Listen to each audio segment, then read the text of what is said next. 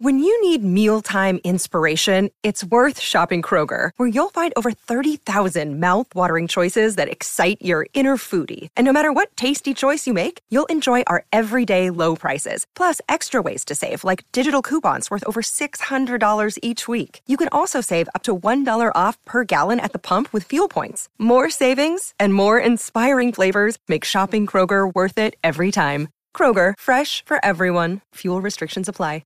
What does motion sound like? With Kizikans free shoes, it sounds a little something like this.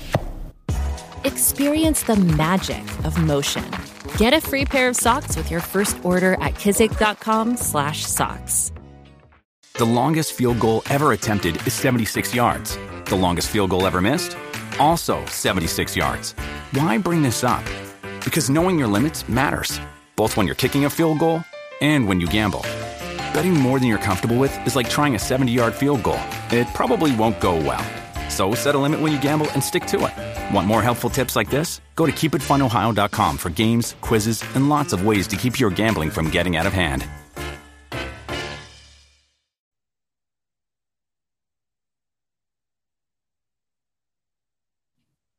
Off the Hook, airing on offthehooksports.com, your home for real news, real opinions, and what really matters about Tennessee athletics. The Off the Hook podcast at offthehooksports.com or Facebook, YouTube, Twitter, or wherever you go for your favorite podcasts. Apple Podcasts, Spotify, Stitcher, Google Play, TuneIn, iHeart.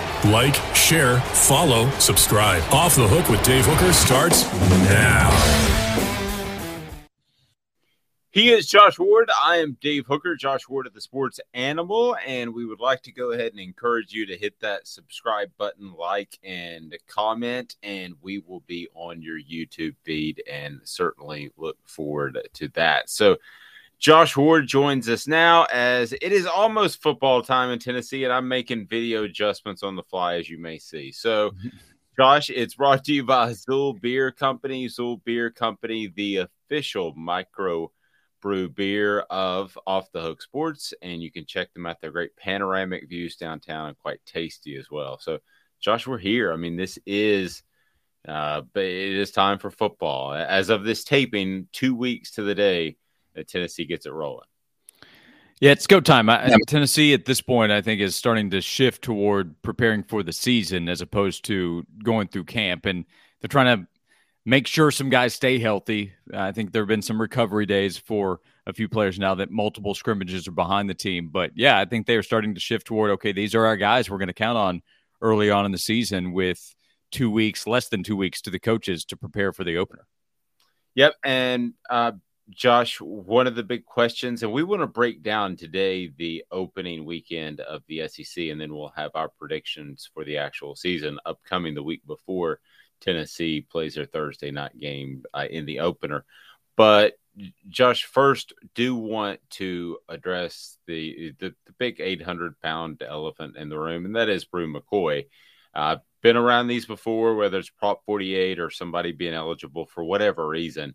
There's just no pushing the NCAA sometime. But you pointed out very quickly, you're getting close to game week. You're 6 days away as of this taping from game week. So at that point, you've got to have a really good idea, or he has to.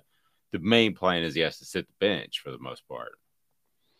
Yeah, I mean, at some point, you're trying to get reps for who will start. And if you don't know if somebody's going to play, he's not going to get all those first-team reps. So they'd like to get in some kind of decision. Now, he will have been practicing with the first team. So right. If Monday of game week, 3 days to go, whatever, Tennessee gets word that Bru is good to go to play in the Ball State game, then he's going to play in the Ball State game. Maybe he starts, maybe he doesn't. There'd be a quick rotation probably either way. But it's just the staff wants to know. Obviously, the player wants to know. Tennessee fans want to know for many reasons. They're tired of having this feel like an annual conversation probably, because it does feel like every year there's an Aubrey Solomon, then there's a Cade Mays, there's Byron Young last year, basketball, there was Uros Plavsic. So I think Tennessee fans are tired of, one, having to have this kind of conversation, two, almost expecting something bad to come out of it. Now, for Byron Young, it was only a couple of games. For Cade Mays, it was only a game there. Aubrey Solomon was up until the deadline about as close as it could be. So for Brew McCoy for Tennessee, they would like to get an answer as quickly as possible. But we've probably reached the point where if it got to this point, then you say, okay, well, there's some level of worry that starts to creep in. And that's the conversation now. Yep. And I think on the Monday thing, yes, if the NCAA says he could play, he's going to play. He'll know enough of the offense. But and it's Ball State. Yes, right. I do think that you get to game week, and it's probably the difference of a handful of plays in which he's highly repped and knowing the entire playbook and being able to go out there and rep it. But we'll see. Before we get to the SEC schedule, I did want to get your thoughts on Jabari Small, because here's a guy who I think maybe in the back of our mind we wrote off at the beginning of preseason camp as, he's that guy. He fits that role, and that's probably what he's going to do. But he's added about 15 pounds of muscle. We talked a lot about Justin Williams-Thomas to start the season, thinking he was the incumbent naturally, and he may still be. But as of right now, Jabari Small looks like he's really gone out, asserted himself, and grabbed that role. And good for him. Kudos. Oh, yeah, he's clearly the number one running back. Now, they will rely on multiple players, and already during camp, there have been injury issues to deal with, from Lynette Whitehead being lost for the season, Jalen Wright being slowed by injury to start camp, Lynn J. Dixon coming in as a newcomer, and then he's dealt with, looks like a minor injury issue this week, but he's been off the practice field for at least a couple of days. So that, again, has left Tennessee in a position with Jabari Small to lead the way, and freshman Justin Williams-Thomas, as well as Dylan Sampson, who has really emerged here and I think has shown to be a good fit in what Tennessee's trying to do. But there is no question within Tennessee's offense, Jabari Small is the guy, and he is bigger. And I don't think Jerry Mack, Tennessee's running backs coach, was kidding at all that he sees 1,000-yard potential, almost expectation for Jabari Small, if he's able to stay healthy and be full go all season. He had to play injured for most of last season after he hurt his shoulder against Pittsburgh, and I give him a ton of credit for being able to do that. That's a position, Dave, where you're not coming back. You can't really hold off on the shoulder when you play running back when it's being hit by defenders every single play. So if he can stay healthier and that added weight, you would think give him a better chance to do that, then it could be a really big season for Jabari Small. If I put the over-under at rushing yards at 1150, are you taking the over or under? I'd probably take under, just because that is a pretty big number, and he does play the running back position at some point. Something could happen to where he misses a game at least, and that would then make it really difficult. But if you could guarantee health, I would take over. If you could guarantee health, I would take over as well, and mostly because you haven't seen another tailback, partially because of injury, but you haven't seen another tailback kind of step up and assume more first-team snaps. So let's get to the SEC's first week. And there's some sizzle there. There always is. We want to get to our Tennessee predictions next week when we join Josh Ward, brought to you by Zool Beer Company, the official craft beer of Off the Hook Sports. And when we look towards the first actual Saturday, of course, it'll be Tennessee playing on a Thursday. La Tech will play at Mizzou as well. But some other games that I want to get your thoughts on. One is the Utah at Florida game. Utah at Florida. Florida is roughly a 2.5-point favorite, so a field goal favorite.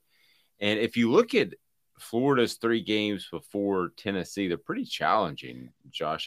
This is a Florida team that could come into Neyland Stadium in a whole different sort of fashion, good or bad.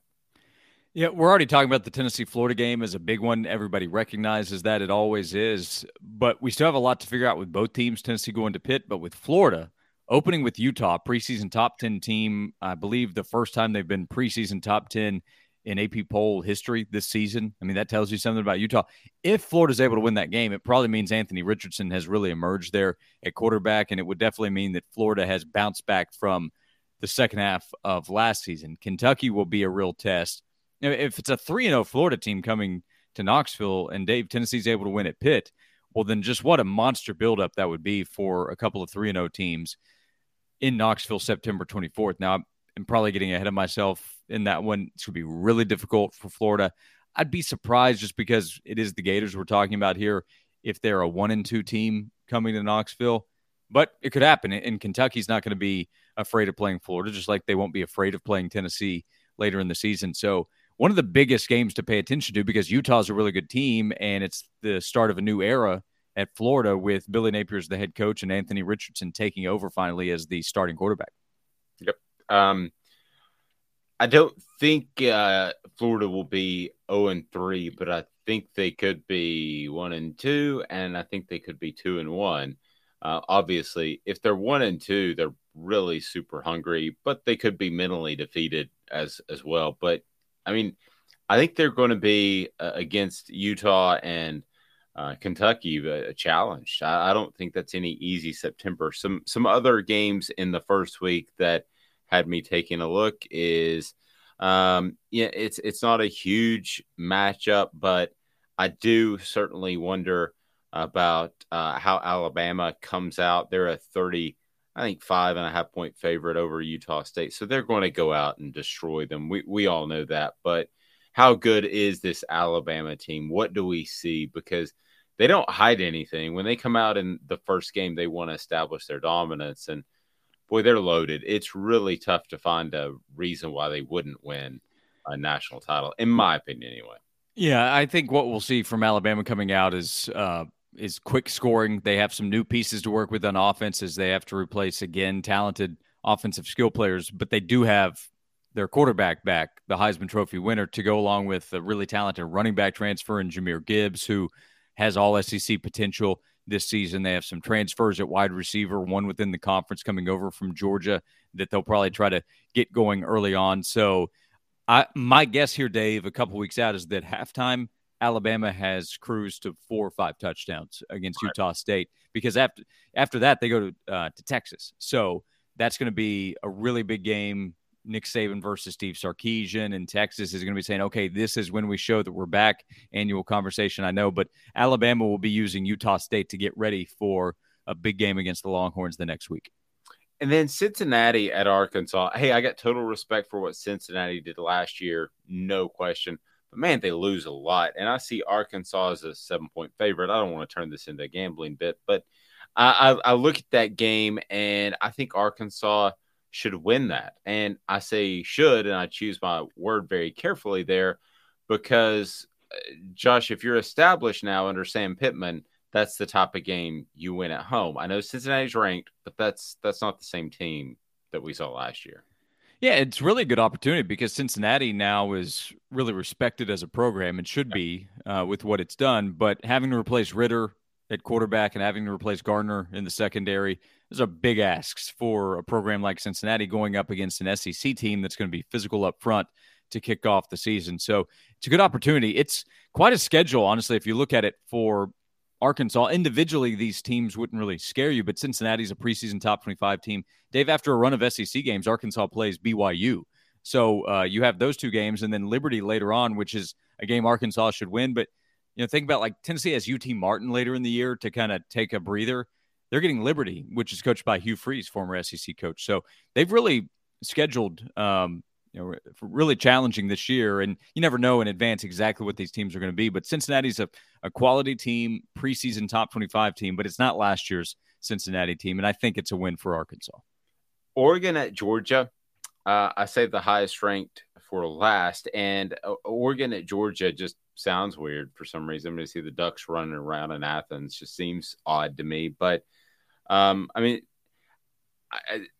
Georgia, again, a 17.5 point favorite, not a gambling show, but that gives you an idea of what the community as a whole thinks. And I want to see Georgia. Do I think they've recruited at a high level? Yes. Do I think that they're going to have just a constant stockpile of talent? Yes.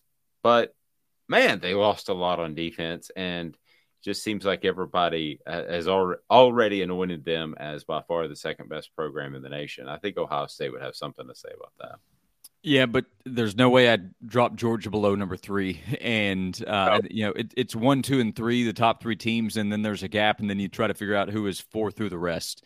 And Oregon's not in that conversation. So maybe they're a little slow out of the gates, but you now have Stetson Bennett coming back as the quarterback with a national championship, so you don't have this pressure of, can he really be the guy to do it for them? And they do have to replace a ton of talent on both sides of the ball, especially there on defense, as you're talking about. But then, hello, Jalen Carter, and hello, Keely Ringo. Here's all this talent that gets to be next up in line to be talked about as the next wave of draft prospects. And it's Georgia against former assistant coach now taking over Oregon's program. So my guess is Kirby Smart shows him this is how difficult it's going to be at the top, which, of course, Dan Lanning knows. So I like Georgia with zero hesitation to win comfortably in the end.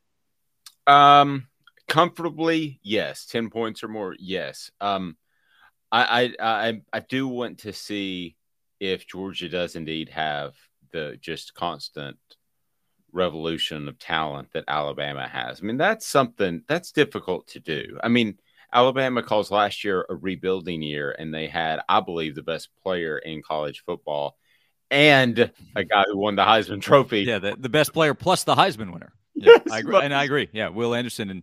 And that is the question, though. So Alabama, they are in really reload mode to where a rebuilding year for Alabama is better than almost everybody, including the team that won the national championship. Alabama beat Georgia last season when it was stronger from a health standpoint. So can Georgia be that? Dave, I kind of think that it will be, not necessarily to win the national championship, but in terms of facing everybody but Alabama or Ohio State or maybe somebody else that emerges. I don't think that Oregon's that team. I don't think that Bo Nix is going to go in there and scare Georgia in any way. So that, they've seen him obviously with him having been the quarterback at Auburn, now being with the Ducks. So, let's see. But like for Georgia, their next step is, okay, let's show you what kind of talent we have. We have Brock Bowers coming back, and then we have this other talent at tight end, wide receiver that we're putting together, and let's see if they do. But they have matchup issues that they can create against anybody, even potentially a team like Alabama, because of the size at that pass-catching position, however you want to call it, because like Eric Gilbert, assuming everything's good to go there, is he a tight end wide receiver? The issue is trying to figure out how you match up with him, whether it's with a linebacker, safety, whatever. Nobody physically matches up with what his skill set is. He is Josh Ward of The Sports Animal. I'm Dave Hooker, brought to you by Zool Beer Company, ZoolBeer.com. It is the official craft beer of Off the Hook Sports. Downtown panoramic views, great place to hang out, and worldwide award-winning beer, which is not an easy thing to say nor do. So for Josh Ward, I'm Dave Hooker. This has been a presentation of Off the Hook Sports.